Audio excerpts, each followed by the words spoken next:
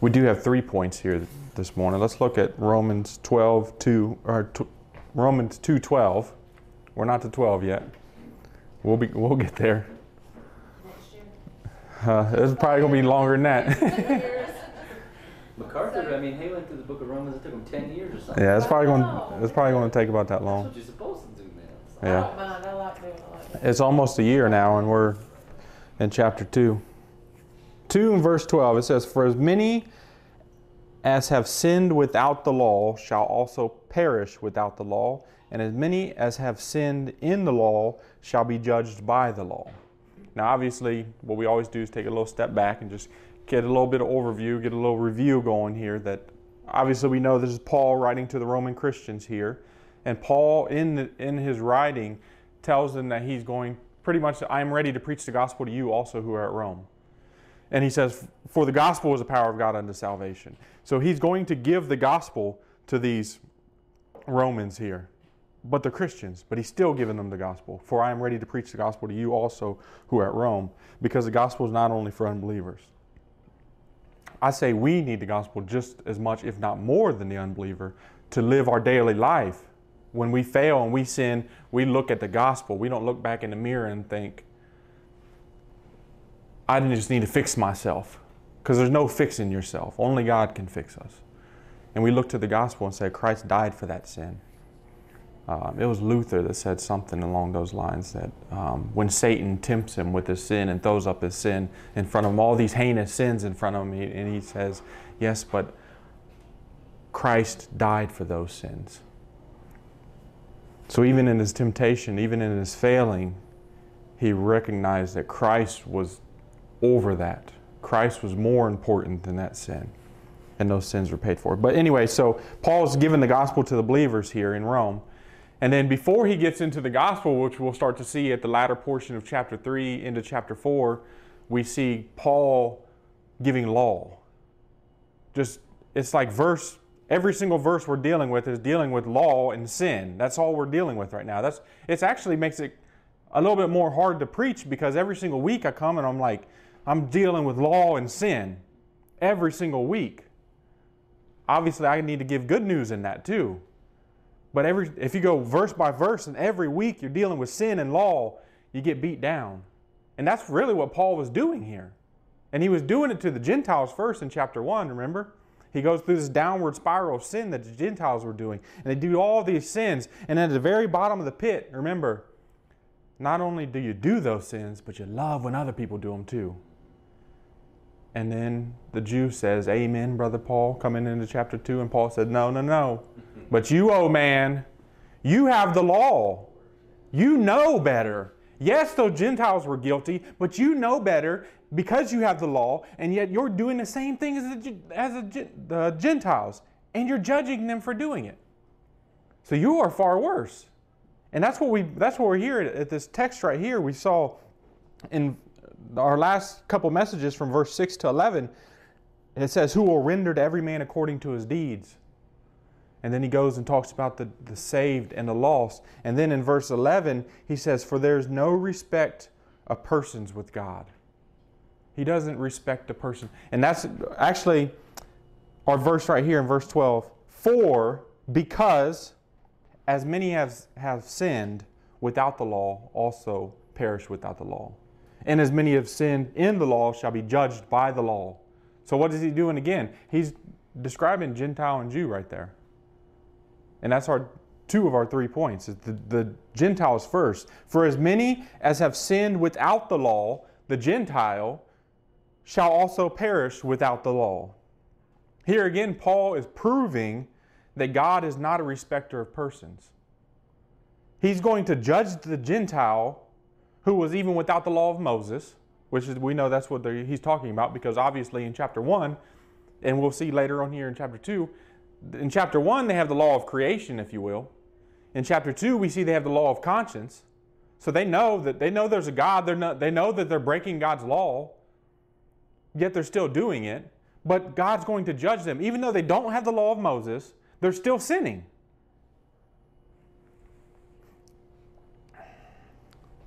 So even though the Gentile did not have the law of Moses, they are guilty before God. and shall perish because of their sins. Even though they did not have the law of Moses, they had law. That's true. Just as Adam and Eve, Cain and Abel, right? Abraham, the law of Moses hadn't been given yet there was still law and there was still sin, right? They still broke the law. When Eve ate of the tree and Adam, well, really when Adam ate of the tree, sin came into the world. That was before the law of Moses. Yet there was still sin. And God said, you shall die in that day. You shall perish. The same thing that this says right here. For as many as have sinned without the law shall also perish without the law. They shall die without the law. Just as Adam, when he ate that, he did perish. He began perishing physically at that point. There was going to be no physical death. If he would have never ate that, there would have been no physical death. Yet when he ate that, he started to perish physically, just as we are today. But more importantly, he died spiritually at that point. Until God made atonement for him, right? He slew an animal and made him coats. Just as Cain killed Abel, there was no law of Moses then. They didn't have the 10 Commandments in stone at that point. Yet Cain killed Abel and it was a sin, right? Because they had a law. They had a law of creation. They had a law of conscience. They had the moral law of God. Just as everybody has. These are the laws that transcend time. They've always been. Ever since creation began and God created, they started. You have the law of creation. You know you're a creator or a creation, and there's a creator that you must worship and obey. Everybody knows that. We saw that in Romans 1. Everybody knows that. There's not an exception to this rule. Everybody knows that there's a creator God and that they will stand before him one day. That's why we have so many false religions, by the way. Because though they know that, they create false religions to try to work themselves out of this and try to help their conscience. They have a seared conscience because they keep sinning, so they try to make these laws that they can obey in order to make themselves feel better. This is honestly why a lot of people go to church. In real Christian churches, they come to church so they can sit there and say, I did my deed on Sunday. I'm a good person.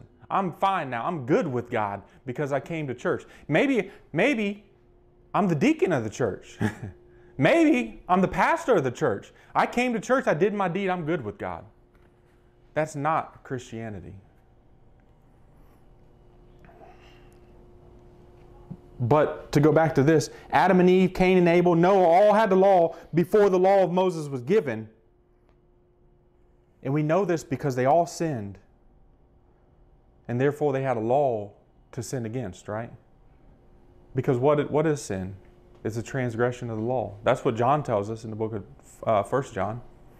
Turn up to Romans 5. 5:12 through 14. If one of you guys get there, if you'll read that. Sure. It says, therefore, just as sin came into the world through one man and death through sin, and so death spread to all men because all sinned. For sin indeed was in the world before the law was given, but sin is not counted where there is no law. Yet death reigned from Adam to Moses, even over those whose sinning was not like the transgression of Adam, who was a type of the one who was to come. Look at that.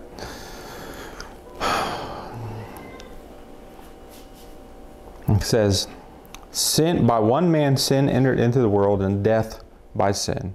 And so death passed upon all men, for that all have sinned. All have sinned. It didn't take until the law of Moses to get to sin. It actually says that in verse 13. Yeah. For until the law, sin was in the world. That's a fact. This is still what that Gentile there in Romans chapter 2, he's without the law. He's talking about the law of Moses. He's without that law. He still has law. And he's still disobeying. Just being creation itself demands that we obey God. And our conscience demands that we obey God. And the moral law demands that we obey God. So in other words, the third person, I know you've heard this argument before. What about the third person in a third world country that's never heard about Jesus? I say, what about him? He's guilty. Now, obviously, I want them to hear about Christ, and I want God to give them faith and repentance, but they're guilty just as the person here. Just because they never heard about Jesus doesn't make them innocent. They've still broken the law. And people like to use that as an objection to Christianity. It's not an objection to Christianity. It's an excuse. They will say, if God is loving and just, how can He punish a person who lives in a third world country who never got a chance to believe in Jesus, right? As if we believe in chances in Christianity either. The answer is the same way He can punish a person in this country who's violated His law. The person in another country, continent, whatever, isn't innocent because they've never heard of Jesus.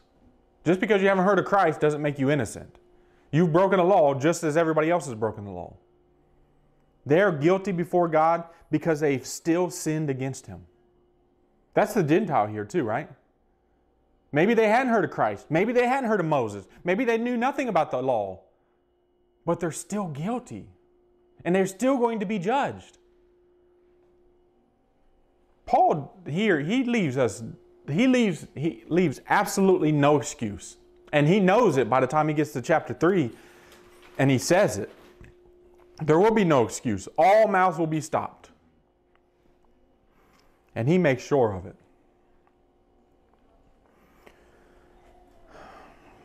So the Gentile has still broken God's laws. He still hates God. You think, I don't say that. That's what Scripture says. He still hates God. He's still an enemy of God. Just because he hasn't heard of the law or heard of Christ doesn't make him any less innocent or less guilty than the person who has.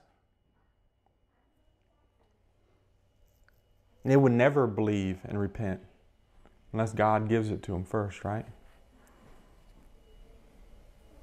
They would still continue to break God's law with no remorse, with no repentance, just as the person in this country, in this city, that could be sitting in a church right now and hearing the law and hearing the gospel. That's pretty much the point Paul's making here to the Romans. He's making 2 points, but his first one is the Gentile is still guilty even though they've never even heard of the Messiah. Even though they've never heard of the law of Moses, which points to Christ. They are still guilty. So, back to our text here. For as many as have sinned without the law shall also perish without the law. They've sinned, they're guilty, and they will perish. The Gentile. I think Paul went to great lengths in Romans chapter 1 and proved that. And he mentions it again here in Romans chapter 2. And then what does he do? He goes from the Gentile, those who were without the law, to those who were with the law. And even though this is talking about a Jew, this should hit closer to home to us because we have it now. The Jews thought they were safe because God chose them as a nation. And He gave them the law and ordinances. They thought because their family genealogy, they were saved. Because they had this, that's why the genealogy was so important to the Jew. Because I was from the line of David. Therefore, I'm one of God's people. They thought that saved them. That alone saved them. There was no need for faith and repentance. It was, I was born into this family, therefore I'm God's people. And Paul is pointing out their hypocrisy. If you have the law of Moses and sinned against it, you'll be judged by it. Just as those outside of Israel would be judged. Maybe they didn't have the law, but you had the law. And you knew better and you still sinned against it. Doesn't matter who your family is. See, this is what I'm saying. This was still Paul the word "for" there brings us, in the beginning of this verse, points us back to the previous verse, which is God is not a respecter of persons. God does not respect a person. And then he gets here and destroys the Gentile again, and then goes right back to the Jew. That's his point, is your genealogy doesn't matter. Whether you're Jew or Gentile, it doesn't matter. You've sinned. You are no better because God gave that nation the law. You still sinned against it. It wasn't only the Gentiles that sinned against it, right? We see that in Romans chapter 1 and right there coming into chapter 2. It wasn't only the Gentiles that sinned against God's law. It was the Jews as well. So in other words, Paul is saying to the Jew, repent. Repent. That's the message of John the Baptist too, right? Remember when John the Baptist came onto the scene as a forerunner to Christ? He came preaching before Christ started his earthly ministry. What did he preach? Baptism of repentance. And who was he preaching to? The Jews. That was offensive to them. Now, we don't think of it today because we just think of baptism as Christian baptism, but that's not the baptism that John was preaching. John was preaching the Old Covenant baptism, and the Old Covenant baptism was this. If you were a Gentile and you wanted to worship God, you had to be baptized. You had to be ceremonial cleansed to be brought into the nation of Israel to worship God. But now John the Baptist is going to the Jews and telling them that. I know that ceremonial washing to the Gentiles to bring them into the nation was an Old Covenant thing, but Jew, you need it too. And the Jews, obviously we know this from the text, and I don't say this is anti-Semitical or anything like that. They did see themselves above the Gentiles. And when you come to the Jew and say, you need to be baptized for repentance, they're like, repentance? I'm a child of Abraham. Remember him saying that to Christ often, right? I'm a child of Abraham. But God does not respect a person.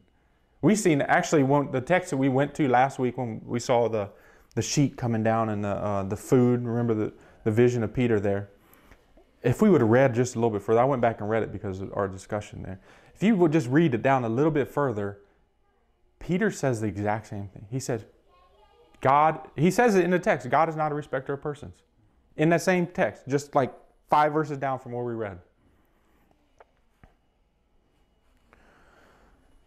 So it didn't matter if you're a Jew. It didn't matter if you're a child of Abraham. It didn't matter if you had a long genealogy that you could lay out. That's why, obviously, in the book of Matthew, we see it in Luke too, but Matthew was written mainly to the Jews. You see that genealogy to prove that Christ, Jesus, is the Messiah. Because the genealogy meant everything to them. But it didn't matter though, right? Their genealogy, even if they could point themselves all the way back to Adam, that doesn't matter to God.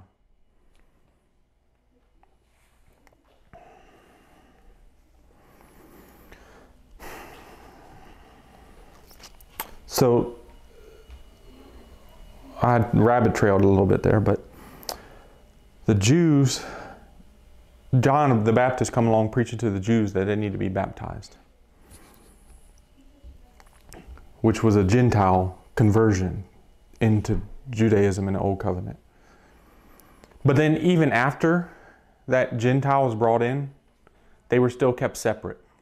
They had what they called the outer court.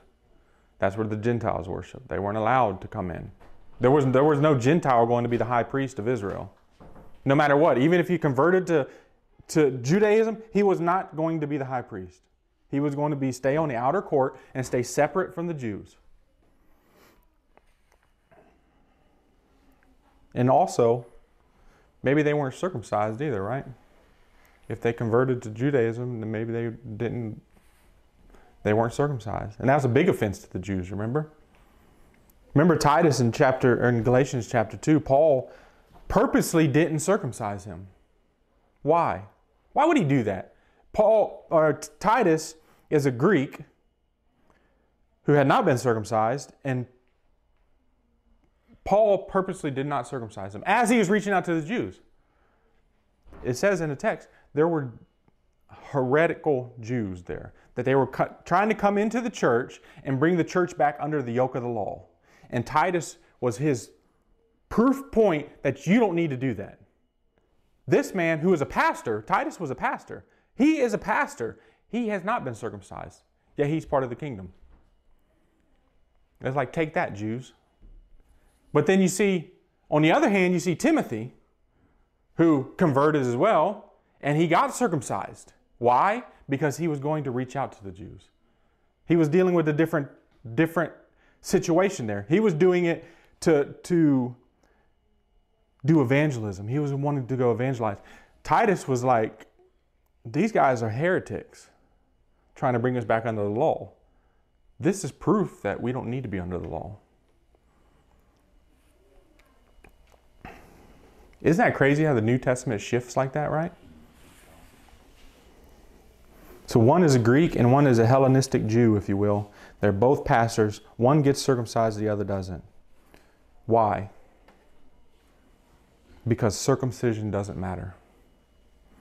Paul wrote, Jew, Greek, male, female, circumcised, uncircumcised. God is not a respecter of persons. That's what Paul's dealing with right here in Romans chapter 2 as well. God is not a respecter of persons. I don't care if you're circumcised or not. I don't care if you're Greek or Jew. I don't care if you're male or female. God does not respect a person. Turn to Ephesians chapter 2.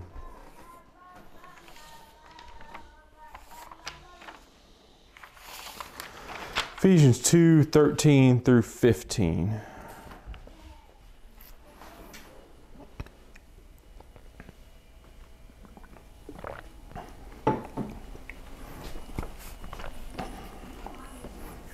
Jesse, you there? Yep. You mind reading that? 13 through 15?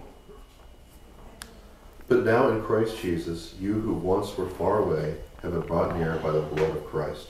For he himself is our peace, who has made the two groups one, and has destroyed the barrier, the dividing wall of hostility, by setting aside in his flesh the law with its commands and regulations. His purpose was to create in himself one new humanity out of the two, thus making peace. You know what he's talking about there? He's talking about Jew and Gentile. That's exactly what he's talking about there. Having abolished in his flesh the enmity. The enmity there is not enmity between man and God. It's enmity between Jew and Gentile. That's what he did. Even the law of commandments contained in ordinances. For to make in himself of twain one new man, whether you're Jew or Gentile. So making peace. That what I mentioned that we'll be looking at on Wednesday nights coming. That peace between man and man. That's what this is talking about. Jesus Christ did away with that. He did away with that. There is no Jew, no Gentile. Obviously, we can still look out and say, well, that person's a Jew. We know that, but it's when you stand before God, there's no Jew and Gentile. You're both guilty before God, unless you repent and trust in Jesus Christ. Jesus Christ has established a new covenant that is better than the old. He's made no difference between the Jew and Gentile, meaning all men are alike. Turn up to Hebrews chapter 8.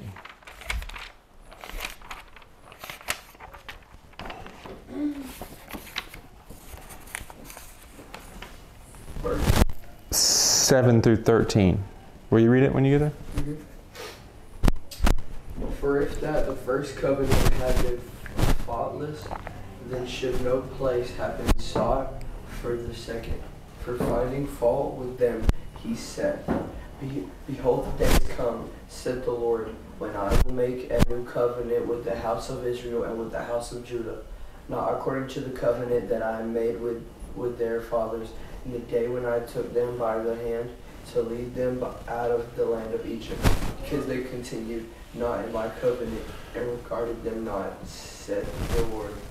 For this is the covenant that I will make with the house of Israel after those days. Said the Lord, I will put my laws into their mind and write them in their hearts, and I will be to them a God, and they shall be to me a people. And they shall not teach every man his neighbor and every man his brother, saying, Know the Lord, for all shall know me from the least to the greatest. For I will be merciful to their unrighteousness, and their sins and their iniquities will I remember no more. And that he said,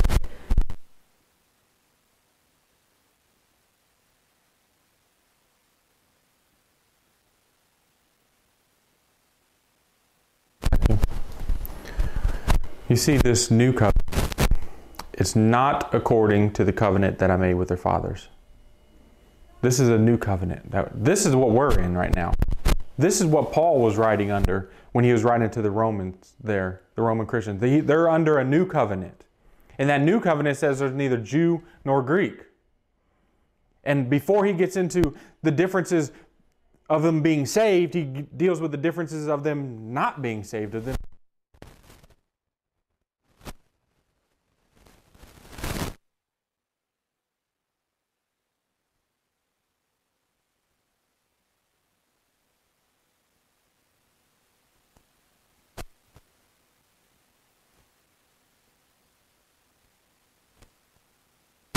talking about that stuff. But in the new covenant, it says there's neither Jew nor Gentile, bond nor free, male nor female. And I'm going to go a little bit step further and agrees with this, even though it doesn't say it. But there is neither white nor black. There is neither old nor young. There is neither big nor small. There is neither rich nor poor. And if you can think of any other physical distinction between men, there's neither that either. God is not a respecter of persons. That's what Paul's point is here. Because the Jew, obviously we know from verse 1 in chapter 2, thought God would respect him because he had the law and because he was a Jew. But Paul proves him wrong. All that matters is Christ, whether you're Jew or Gentile.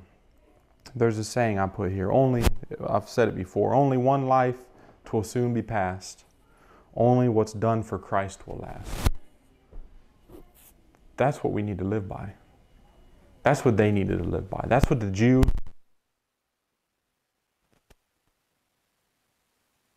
You have one life. Only what you do for Christ will last.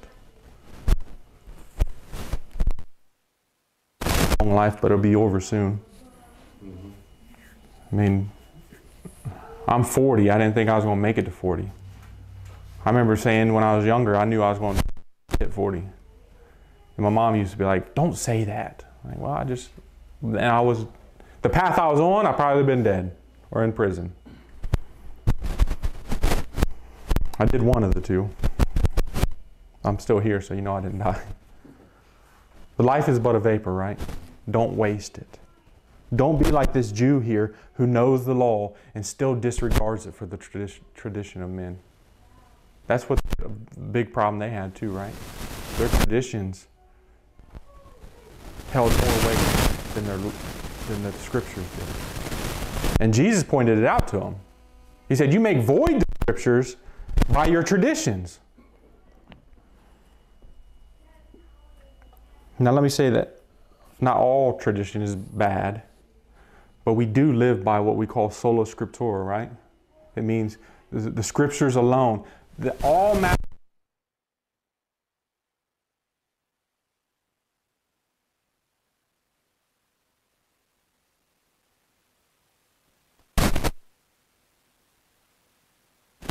Faith in. Actually go to the 1689 or the 1646 or the Westminster. I don't get my faith and practice out of those. Now those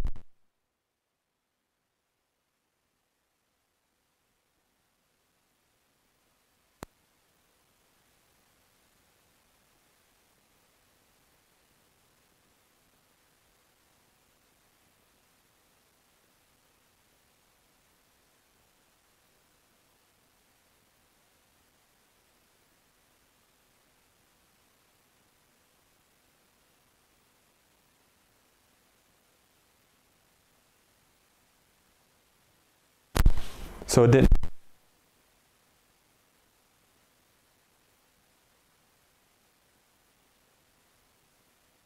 before God and say they're innocent. Paul knows, because he says it over and over again, that every mouth will be stopped. All are guilty before God. Our last point, Paul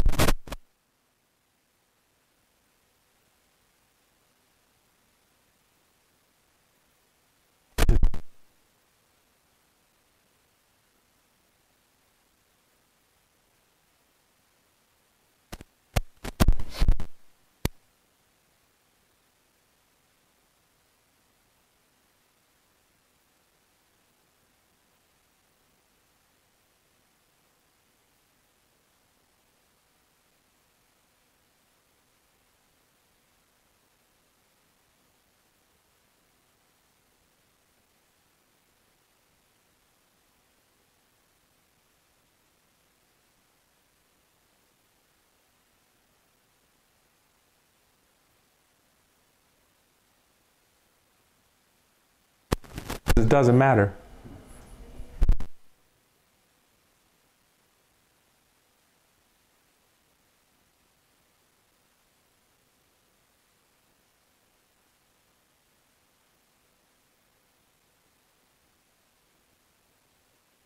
We can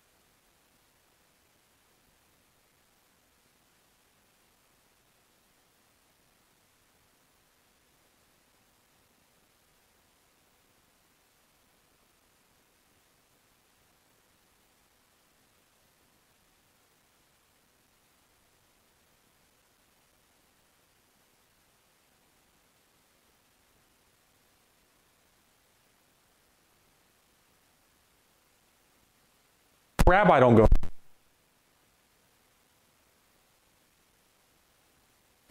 They're a different breed.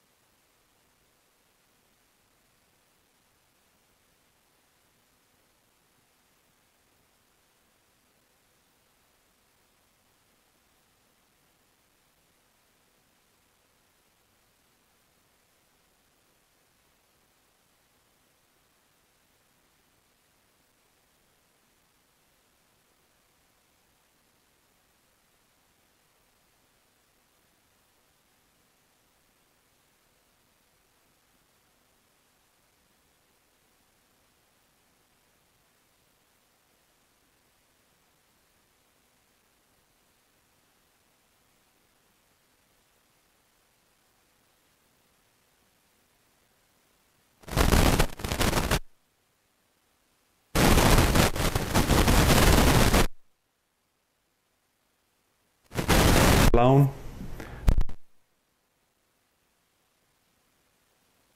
Carrying you along. You walk in alone. It's you stand there. What have you done? You don't walk in alone if you're with Christ. If you're in Christ, you walk in not upon the merits of your family, not upon your genealogy, but you walk in straight. So when you walk in, you're seen as a son of God. You walk in with perfect righteousness. Something none of us have ever earned. We couldn't even say we've earned one day of perfect righteousness. Yet we're going to walk into heaven with our cups overflowing with righteousness because of His righteousness. That's the truth of the new covenant. Jesus Christ came and fulfilled the old covenant. He died for the sins of His elect. He rose from the grave, defeating sin and Satan and death. Then He ascended to the right hand of the Father and sat down victorious, right? And makes intercession for us. Whether they be Jew, Gentile, male, female, rich, poor, small, great, white, black, yellow, red, doesn't matter anything. None of that matters.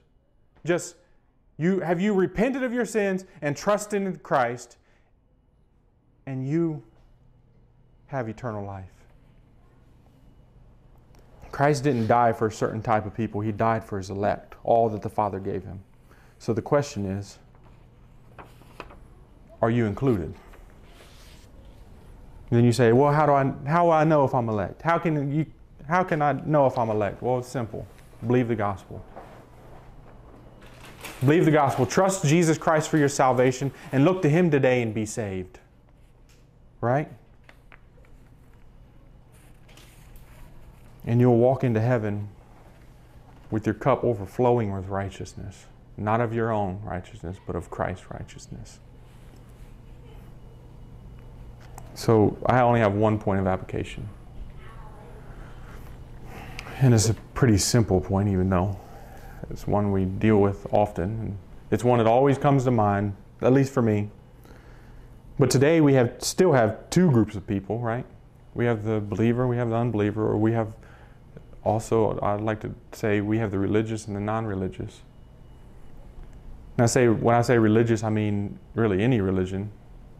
You have, whether they be Roman Catholic, Buddhists, Mormons, Muslims, JWs, but they all look to the law to save them, just as the Jew did. They thought the law was to save them. If I keep the law, I'll be saved. I wonder how low that law would have to be able to do that. Because when I look at the law, I see stuff I fail at every day. How low of a step you must take to be able to obey the law. That law has to be very low. And we all know how well that worked for the rich young ruler, right? In the presence of Christ. He says, all of these things I've kept since my youth. And what did Jesus do? He didn't say, no, you didn't. He said, He went right to his heart and He knew his idol. And He said, go sell everything you have. And that was his sin. And we also have those that claim to be non-religious, right? The atheists, the agnostics, etc.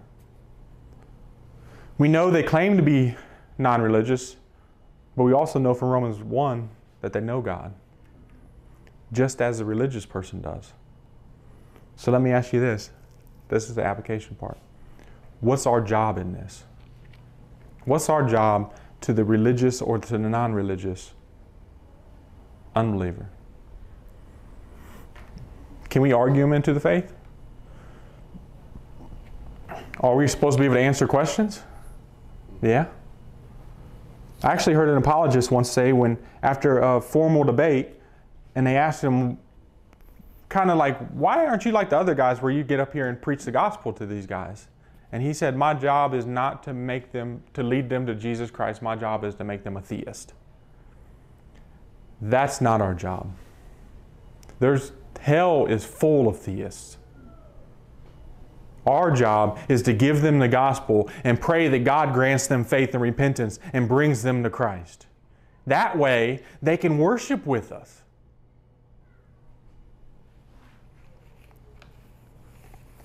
We want heaven full of those that we witness to, right? Even if we don't even know. I mean, you go out and you preach and there's people walking by that you never even talked to, really. You're just preaching and they walk by and maybe they hear the gospel and God uses that to save them. And one day when you step into heaven, this is for any of us. You step into heaven and that person's there. And they're like, on this day, you were preaching the gospel and I really wasn't paying attention. I was walking by and I heard it and God used it to save me. Can you imagine? That's what we want, right? That's what we want. We really want them to come and worship with us here. But if not, what far better when we get to heaven and we walk into a throng of people that we've witnessed to, that God used us witnessing to them to save them, that we may not even know about. But on the other hand, hopefully when we're walking into heaven, we don't hear crickets because we haven't preached to anybody. Now I know, and I'm very strong on this, that God is sovereign, that God does the saving. But let's make sure there's no excuse to... If we preach to everybody, God's going to save some. Because God's saving. God is in the business of saving right now, and He is saving people right now. If I preach to everybody, He's going to save one of them. We can't look into the text and see, now I know you might not agree 100% with me on this, but we can't look into the text and see that the kingdom of God starts as this mustard seed and blows up into this giant tree that all the birds of the air come to. We look into the text, we see that the kingdom of God starts as a little rock and grows into a giant mountain that destroys all the other kingdoms. And think God's not saving people. Y'all probably know the saying, it's in Scripture, a little leaven leaveneth the whole lump. The kingdom of God is described as leaven. Why? Because it's going to spread, it's going to overtake everything. That's what God's in the business of doing. And He does it as He's using us. What a privilege, right? What a privilege it is to come here and worship this morning, but what a privilege it is to be able to go out and be an ambassador. That's what we are. We're going to another nation. We're going to another kingdom, the kingdom of Satan, and we are preaching Christ crucified. And God's using us in that, and God is saving His people in that.